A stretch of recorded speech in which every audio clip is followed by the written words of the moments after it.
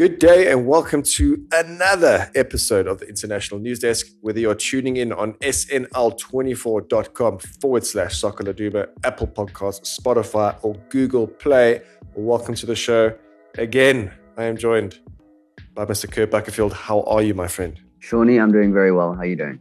I'm very well, thank you. I forgot to intro myself. I'm Sean Roberts, by the way. Curdy, let's start with your stunt double, Ronaldo, claiming that Saudi is better than the MLS in a large part of Europe. What's your opinion on that? I found this very strange. So it's obviously since Messi's been revealed, right? Or do you think it's a little bit of a dig there? Yeah, so I'm gonna just give you the context. Where he said it, etc., etc. So it was after Al Nassr played Celta Vigo in a pre-season friendly this week. Mm-hmm. They were battered 5-0. And shortly after that, Ronaldo was asked a few questions. So it's important to note that he wasn't just speaking about this without, he was being asked questions and he was answering. Yes. It wasn't the Piers Morgan thing. Yeah. So basically he was asked about, his move to Al Nassr. He was asked about the potential of one day maybe playing in the MLS following Messi's recent move to Inter Miami. And this is when Ronaldo said that he believes, he will never return to Europe because Europe has lost its quality, which was quite strange. And he then said that the only strong league in Europe is the Premier League, which is obviously conveniently the last European league that he played in. And then he said that the Saudi Pro League is much stronger than the MLS, which again is just factually incorrect. I mean, there's like a ranking, what are they called now? Team something, I can't remember, but it's a ranking sort of sports company. And they've got MLS as the 29th strongest league in the world, mm-hmm. compared to Saudi Arabia's league, which is 59th in the world. Mm-hmm. So it's still got a long way to go. And of course that can change. But I just found the comments lacked a bit of class from Ronaldo. Distasteful. It's not a good look, I think. You know what? Would it really hurt Ronaldo to just be like, you know what, good luck to Messi. I'm happy here in Saudi Arabia. It's just a strange one. It comes across as very insecure. And I think, Ronaldo's trying to put up this facade that he's in Saudi Arabia to compete. It's like he's trying to, get this message across that he's there to win things. And, he's still the Ronaldo of old. But we all know, and this is where he's contradicted himself, we all know that he tried to stay in Europe. Yeah. Pretty desperately. I mean, his agent offered him to every club that would listen. Mm-hmm. Napoli, I think Chelsea, Bayern Munich were just among a few teams to have turned down a move for Ronaldo. There was no mutual interest there. Mm. The big ones being Chelsea and Bayern. Mm. So I just found it a little strange that Ronaldo will turn around and say that Europe has lost its quality when just a few months prior he was desperate to remain. So yeah, it's super convenient, but again, it's super Ronaldo, and it's also fun, As a fan, as a journalist, it's great. It gives us headlines to write about. Absolutely. But it does come across as a little insecure. Mm. And when it comes to this rivalry, in particular, Messi and Ronaldo, throughout the 15, 16, 17 years of this, incredible sports rivalry, we've kind of only heard from one side, which is the Ronaldo side. Yeah. And look, Messi's gone to the MLS to enjoy the last few years of his career, having won 2 major international trophies in consecutive years for Argentina. He's happy, he's chill, he's there to sort his family out. They're going to have a lovely life in Florida. Whereas Ronaldo's gone to Saudi Arabia, taken his family with him, and is trying to tell us that he's competitive and that he's there to win, where, he's the highest paid player in the country, in the world. So of course he's going to say those things. It's only natural. But anyway, I found them a little distasteful. Yeah, I think, and don't forget Messi's move is purely a business move as well, post retirement, right? Yeah, no, of course. But Messi for a long time has said that the MLS was something that he was interested, was a league that he was interested in playing in. He always wanted to go to America to play out the final, stage of his career. I think it's a more comfortable life. I know that he will, of course, being Lionel Messi, be mobbed by fans from time to time, but it's a lot different to the life that he was living in Europe. And I think he said that after his experience in France, he just wanted to feel settled. So I think that this move, of course, Sean, is incentivized by the money we'll earn, of course. But I don't think that Messi is trying to put up this act that he's there to win, and that he, you can't get relegated from the MLS. There's zero competition there. Inter Miami, the team that he just joined, are last. I think they're in is it the Eastern or Western Conference? They're last on the table. Messi's not there to win. Of course, he's there to earn a nice chunk of money, but also, more importantly, I think it's to live more comfortably outside of football with his family. Yeah, no better place possibly than Miami, right? Yeah.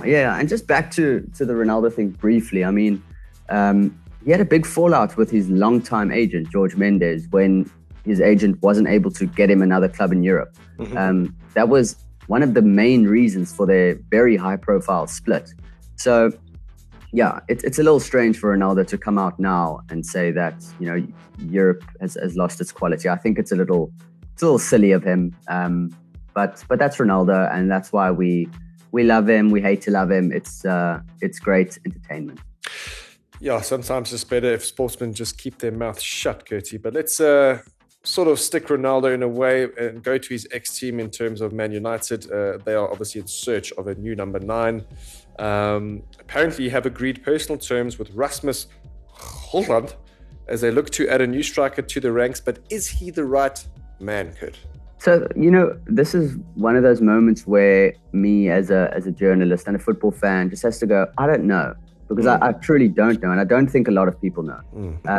So I believe, Sean, the pronunciation is Rasmus Højlund, so that you don't pronounce the D. Anyway, I Googled that this morning, by the way, in preparation for this. So I'm not trying to come across as smart. But yeah, so Rasmus Højlund wasn't Manchester United's priority target. I think it was clear that they wanted Harry Kane, but were priced out of a deal. We don't know an awful lot about him, but he's got a pretty decent goals to minutes ratio wherever he's played. He came through at Copenhagen in Denmark a few years ago, then moved to Sturm Graz in Austria.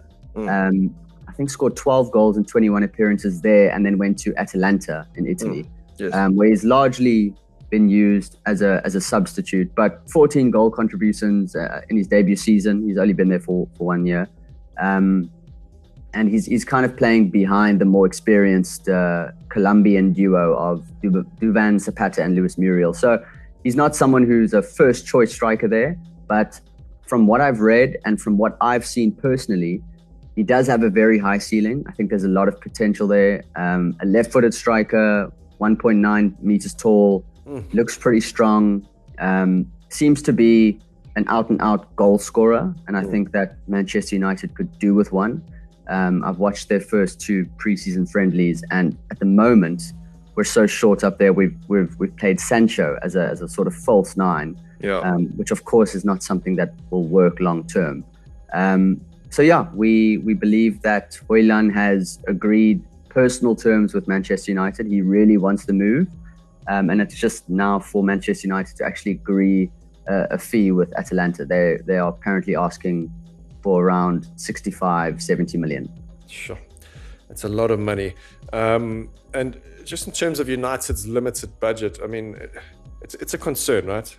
It is a concern. Look, I think this one will be drawn out for a while. So Andre Onana is actually he's actually scheduled to join Manchester United's preseason tour in the United States today, on Thursday. So that deal is done. He's signed his contract. He'll be announced, I'm sure, in the next 24 hours. And now the club have moved on to their next target, which is Højlund, it seems. Look, it's quite risky, I think, putting that much money down for a 20-year-old striker who hasn't got a whole lot of experience playing sort of in the top leagues. But yeah, he's scored 6 goals in 6 games for Denmark, and I think that's where he really made his name earlier this year. He scored a hat-trick on his full debut for Denmark in a European qualifier, and people started to talk about him after that. But look, his arrival, I think, will depend on sales. Alex Telles is very close to joining Cristiano Ronaldo at Al Nassr. There should be a transfer fee brought in there. Eric Bailly is another player who is about to be moved on. Dean Henderson, the goalkeeper, is expected to join Forest. I think United want around 30 million for him. Oh. Fred is linked with Fulham. I think he's also actually been linked with clubs in Saudi Arabia. McTominay is someone that the club are considering the sale of. So I'm sure it'll depend on money coming in. But yeah, this one will, I think, drag out for a while probably. Yeah, and we'll keep a close eye on that. Let's stay with United though, Curti. Erik ten Hag has named Rafael Varane as Manchester United's captain for the first game after Harry Maguire's demotion. I mean, it was always going to happen, right? Yeah, yeah. As a Manchester United fan, let me just say that I'm over the moon about this decision. Yeah. I think Ten Hag has really played this one very well. I read a piece that put it in such a nice way. It was earlier this week when the news was coming out that Ten Hag was going to change his captain. I don't think he had at the time, but they were basically saying that, if he had come in, Ten Hag, last year and immediately stripped Maguire of the armband, it might have been seen as provocative. Mm-hmm. And then you have to deal with this very unhappy defender, high-profile defender, by the way, for a full season. And in terms of squad harmony, in terms of trying to get something out of that player who's unhappy, it's quite a hard ask. So I think he's done it at the right moment. Maguire didn't start a whole lot of games last season. I think it was only 9 Premier League games that he started, or maybe even less than that. I can't remember now. But yeah, he lost his place in the team. He lost his importance. Bruno Fernandes captained Manchester United for pretty much most of the 22-23 season. Yeah. And I think that's probably the way things will go. I think Bruno Fernandes will be announced as the permanent captain. I'm sure Maguire will still be in the leadership group, but I'm not sure that he'll want to be vice captain or take on that role. So, yeah, Ten Hag's basically putting the ball in his court and saying that, look, and Ten Hag's come out and said this: we aren't going to force Maguire to leave. It's for him to make a decision. But I think this move is a slight push in that direction. It's basically saying, please go and find another club because you aren't in my plan. Yeah, absolutely. I think, maybe there is a lot of credit going to Ten Hag, but I don't know from an outsider, is there enough credit going towards him in terms of how he's handled situations, the Ronaldo story, this debacle, just getting United back on track? I mean, it's, what a signing, Kurt. What a signing. I know, and it looks, to me, it looks like he hasn't put a foot wrong yet. Yeah. And that's been really impressive. And he's been in the job now for more than a year. Mm-hmm. He got the Ronaldo call spot on. He was absolutely right to drop Ronaldo when he did. And he was absolutely right to eventually, sort of green light the mutual termination of Ronaldo's contract. There was the De Gea situation, which, of course, United as a club could have handled better. But Ten Hag dealt with that pretty well because they are replacing De Gea with someone better suited to his system. Correct. And now with the, taking the armband away from Maguire, I think it's the right move because it would have been a little weird, I think, to go into next season with Maguire still as club captain, even though we know that he's, I think, not even the 4th choice centre-back at this point. I think he might be 5th choice. So he's fallen down the picking order quite a bit. And, for his career, I reckon the best move would be trying to find a new club. I can't see him. I mean, how old is Harry Maguire now? 30. Yeah, so he could hang around for the money, I guess. Let's see. Let's move on to a huge deal for Arsenal. Declan Rice, good signing. Is it worth the price tag, though? Yeah, look, who's worth the price tags these days anyway, Sean? Yeah. Like, who's worth that kind of money? I think it's a great signing. I think Declan Rice takes Arsenal to a new level. I really do. top player. I think that he's only going to get better. Yeah. I think he'll become even more influential as he gets older, with more experience. But yeah, I think close to 40 appearances for England already, or maybe he's even reached 40 appearances for England. Played over 200 games for West Ham. Captained them last season, was excellent. Just seems to be getting better and better. And I think that he'll be a massive boost to that Arsenal dressing room, not just with what he does as a footballer and his effectiveness on the pitch in terms of breaking up play, carrying the ball forward, but his personality, his leadership. He's a natural leader. I think it was Frank Lampard who recently said in this interview he was doing, where he said he was trying to get Chelsea to sign Declan Rice when he first joined, because he thought Declan Rice was going to be Chelsea's captain for the next 10 years. Wow. So he's very highly rated and highly thought of among his peers and football people. And I think that it's massive for Arsenal to get a signing like that over the line, especially when there are clubs like Manchester United, clubs like City, who have been interested in him for a very long time. Chelsea. So it's massive signing. A lot of money to part ways with, but I think that he really can be that influential for Arsenal that, it's a deal that will easily pay off. Yeah, I mean, the amounts easily eclipses Arsenal's previous record fee of £72 million paid to Nicolas Pepe. But is it the right move for him? Yeah, look, it doesn't guarantee him trophies like a move to City would have. Yeah. But if I'm honest, Sean, and I know you're a City fan, so I'm not trying to provoke you here, but if I'm honest, I kind of like that. I kind of like that he's taken on this challenge, because it could have been pretty simple for him to make it clear that he wanted to join City when City put down that offer. Of course, the offer wasn't enough for West Ham to accept, but it would have been very easy for Declan Rice to make it, his mission to join City and to potentially walk away with at least 2 or 3 trophies every season. I like the fact that he's done this. It shows that this is someone who's driven and is determined to try and help take Arsenal to a new level.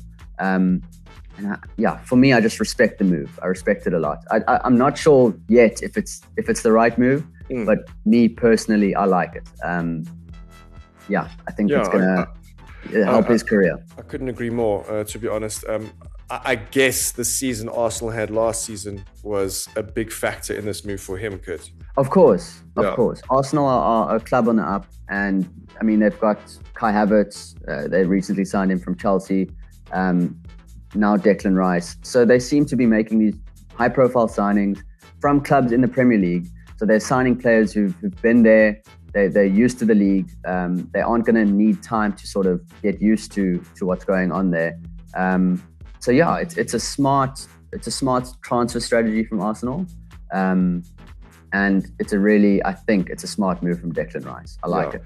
Yeah, I'm actually getting very excited for the upcoming season, my boy.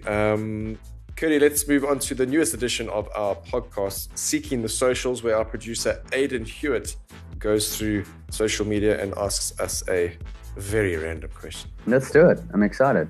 Off to you, Aidan. Brilliant. Well, Sean, you kind of ruined my intro there. I was going to, inform new listeners what Seeking the Socials was, but you beat me to it. This week, once again, we are returning to a lucky packet situation, or pick and choose. You guys can figure out the names. I can't remember who chose last week, but for this week, do you guys want to decide? Do you want to play rock, paper, scissors? How do you want to go about this? You know what? Because Kurt is very, very good looking, I'm going to let him go first. It's just the camera. Thanks, Sean. Let's go with... what are the options, Aidan? Are we going Twitter, Facebook, Instagram? Okay, let's go Instagram. There's a lot of shit on there. Let's go. Okay, that's quite a good one. Something I personally feel quite strongly about. The only reason people are upset about the Saudi Pro League's financial dominance is because it proves the Premier League is no longer the wealthiest league in the world. What are your thoughts on that? Sure. I think there's an element of that. I think there's an element of jealousy. Because I do understand the irony of all these Premier League people, pundits, players, coaches, criticizing the Saudi Pro League when essentially the Premier League has been the most dominant and the wealthiest for the longest period, at least over the last 15, 20 years. So I do understand the irony there, and I do think that there's some contradiction. But I do also think that there's a real concern about the potential sports washing that might be going on here when it comes to the human rights abuses in Saudi Arabia. So yeah, it's an interesting one, Aiden, but I do think that there are very real concerns. And look, I've seen a lot of people say, well, how can these players reject that kind of money?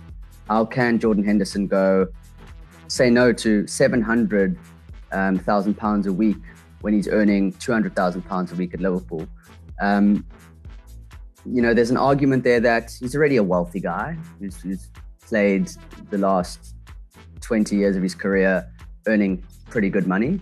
£200,000 is nothing to scoff at. That's a lot of money. So I get the argument, does he need more? But then again, it's like, well, are you in his position? It's probably the only opportunity he'll ever have to bring in that kind of money.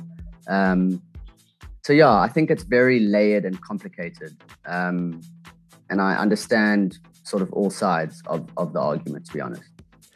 Yeah, Cody, you said it's very layered, it's very complicated. It gives people like Kurt a lot of content, right? Like it's good to talk about.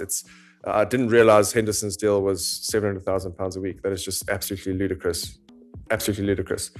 And he's been a great servant to Liverpool, and whether he deserves it or not, that's another competition. But I think, Aiden, my question is, how does one say what is the wealthiest league in the world? Because in my opinion, the wealthiest league in the world is how much money the league brings in terms of their broadcasting rights. So, and still, by far, it must be the Premier League, Kurt, by far. In terms of individual wealthy owners, yeah, I mean, there's no one that can top Saudi, and probably never will be. But just to clarify, Aiden, still, in my opinion, the wealthiest league in the world is still the Premier League in terms of broadcasting rights. I mean, it's unbelievable what people pay for that. It's in the billions and billions of pounds every year. But yeah, it is very, very layered. It's very complicated. And who are we to judge the players that are moving for 20 million rand a week, 80 million rand a month? Come on, guys. It's £1 billion a year. Yeah. And another thing that should be pointed out there, Aiden, just jumping on the back of what Sean said, is that 4 teams in the Saudi Pro League are owned by the government. And I've read that, so it's the PIF, the Public Investment Fund. Mohammed bin Salman essentially owns now 4 clubs in the country. And it's very complicated because you see the clubs like Premier League clubs like Chelsea, like Newcastle, offloading players to the Saudi Pro League. So what's happening basically is because Mohammed bin Salman, the face of the PIF, owns Newcastle. He is offloading players from Newcastle. He's about to offload Alan St. Maxim to, I think it's Al Hilal or Al Nassr, I can't remember. But he's selling a player, one of his assets, from one club that he owns to another club that he owns. So I think that in time, there will be a lot of investigation into what's going on here and whether this is actually legal or should be legal, and whether this is good for the game. So that's a whole different story that will all come out at some point. But the PIF, I read earlier this year, and I believe it to be true, they pay Ronaldo 9/10 of his salary. His club, Al Nassr, pay him 1/10 of what he's earning there. So he's the highest paid player in the world. The government, the Saudi government, are paying him most of what he earns there. So like Sean just pointed out, it's not the league that is incredibly wealthy. It's the government, putting money into the 4 clubs in particular to try and boost the league's profile, obviously. And I think that for a lot of teams, for a lot of players, over time, I don't think it's going to end well, because we're already seeing, Pitso Masimane, who was at Al Ahly in Saudi Arabia last season in the 2nd division there, for the last 5 months of his contract, he said that he wasn't paid. He's in fact taken that club to FIFA. Now that's a club that's owned by the PIF now, following their promotion. So there's going to be so much drama. I think that there will be a lot of incidents like that where players aren't paid, coaches aren't paid. How much of this money is real? I don't really understand it. It's mind-boggling. I can't wrap my head around it. So it's an interesting one, but again, very complicated. I understand all arguments. I don't think, with Jordan Henderson, if you guys would allow me to just go into this for a second, he's been positioned himself as this ally of marginalized groups within England. And he's been very outspoken for the LGBTQ plus community. He's sort of been championed as this this hero in those groups. And now a lot of them are super unhappy with his decision to move to Saudi Arabia, seemingly because it looks like he's just going there for money and he's been bought out. And I understand that argument. But then I also think to myself, personally, should we make footballers into these sort of heroes? Should they be the people who we lean on for political advice and views? Sean, you were a footballer. You've shared a dressing room with tons of footballers. How many times were you guys sitting in a dressing room discussing politics? If you're a professional footballer, your main thought process is to be as good as you can. For some, everyone has different motivations. But you really just want to be the best player you can be because you want to impress the coach. You want to get into the team. That's all you're thinking about. Every day you're thinking about the competition, about, am I going to play this weekend? Does the coach like me? You feel insecure as a footballer. There's so much on your plate. There's so much to worry about, which I can relate to just as an amateur footballer. Why do we expect these people to be at the forefront of every political revolution? I think that's unfair on them. And I know that this is maybe wrong to say, but I've always thought that most footballers are dumb. Why do we want them to be the face of these marginalized groups? It doesn't make sense to me. So Jordan Henderson might have positioned himself that way, and maybe he did feel strongly about it, but maybe he was also just saying what he thought was right. Maybe he was just trying to make certain people happy because that's the time we live in right now. So I just think it's a little unfair on him. And I think that could you really, if you were in that position, if you were offered £700,000 a week to play the thing you love under a manager you idolize, Steven Gerrard, would you turn that down? I don't think it makes a lot of sense. But anyway, those are just my 2 cents. Yeah. And that was the weekly rant by Kurt. That was a hell of a lengthy one, but that was great. Now I think that opens a lot of doors, a lot of insight. It's definitely an educational topic as well. I think there's a lot of mystery going on for a lot of people, and I think that sums it up pretty well, Kurt. So I appreciate that, guys. That's all I have for you this week. Next week we will dive back into seeking the socials. Thanks, Aiden. Miss you already. Curti, before we log off, anything we should be keeping our eyes and ears open for, besides obviously the obvious in terms of transfers? Anything else we've missed? Not a whole lot, Sean. Obviously, it's the Women's World Cup starting from today. So that's something to look forward to. No, look, there's a lot of preseason games going on now. Manchester United are playing Arsenal this weekend in the US in a preseason fixture. Nice. I think Manchester United after that then play Wrexham and then Real Madrid, which is quite fun. Wow. City, I know that you said besides transfers, etc., but City are closing in for that for a deal for Josko Gvardiol, the Croatian centre back. Close to £100 million, Sean, or euros rather. It's a lot of money, isn't it? Yeah, and it's all above board, but so that's all I have to say for now.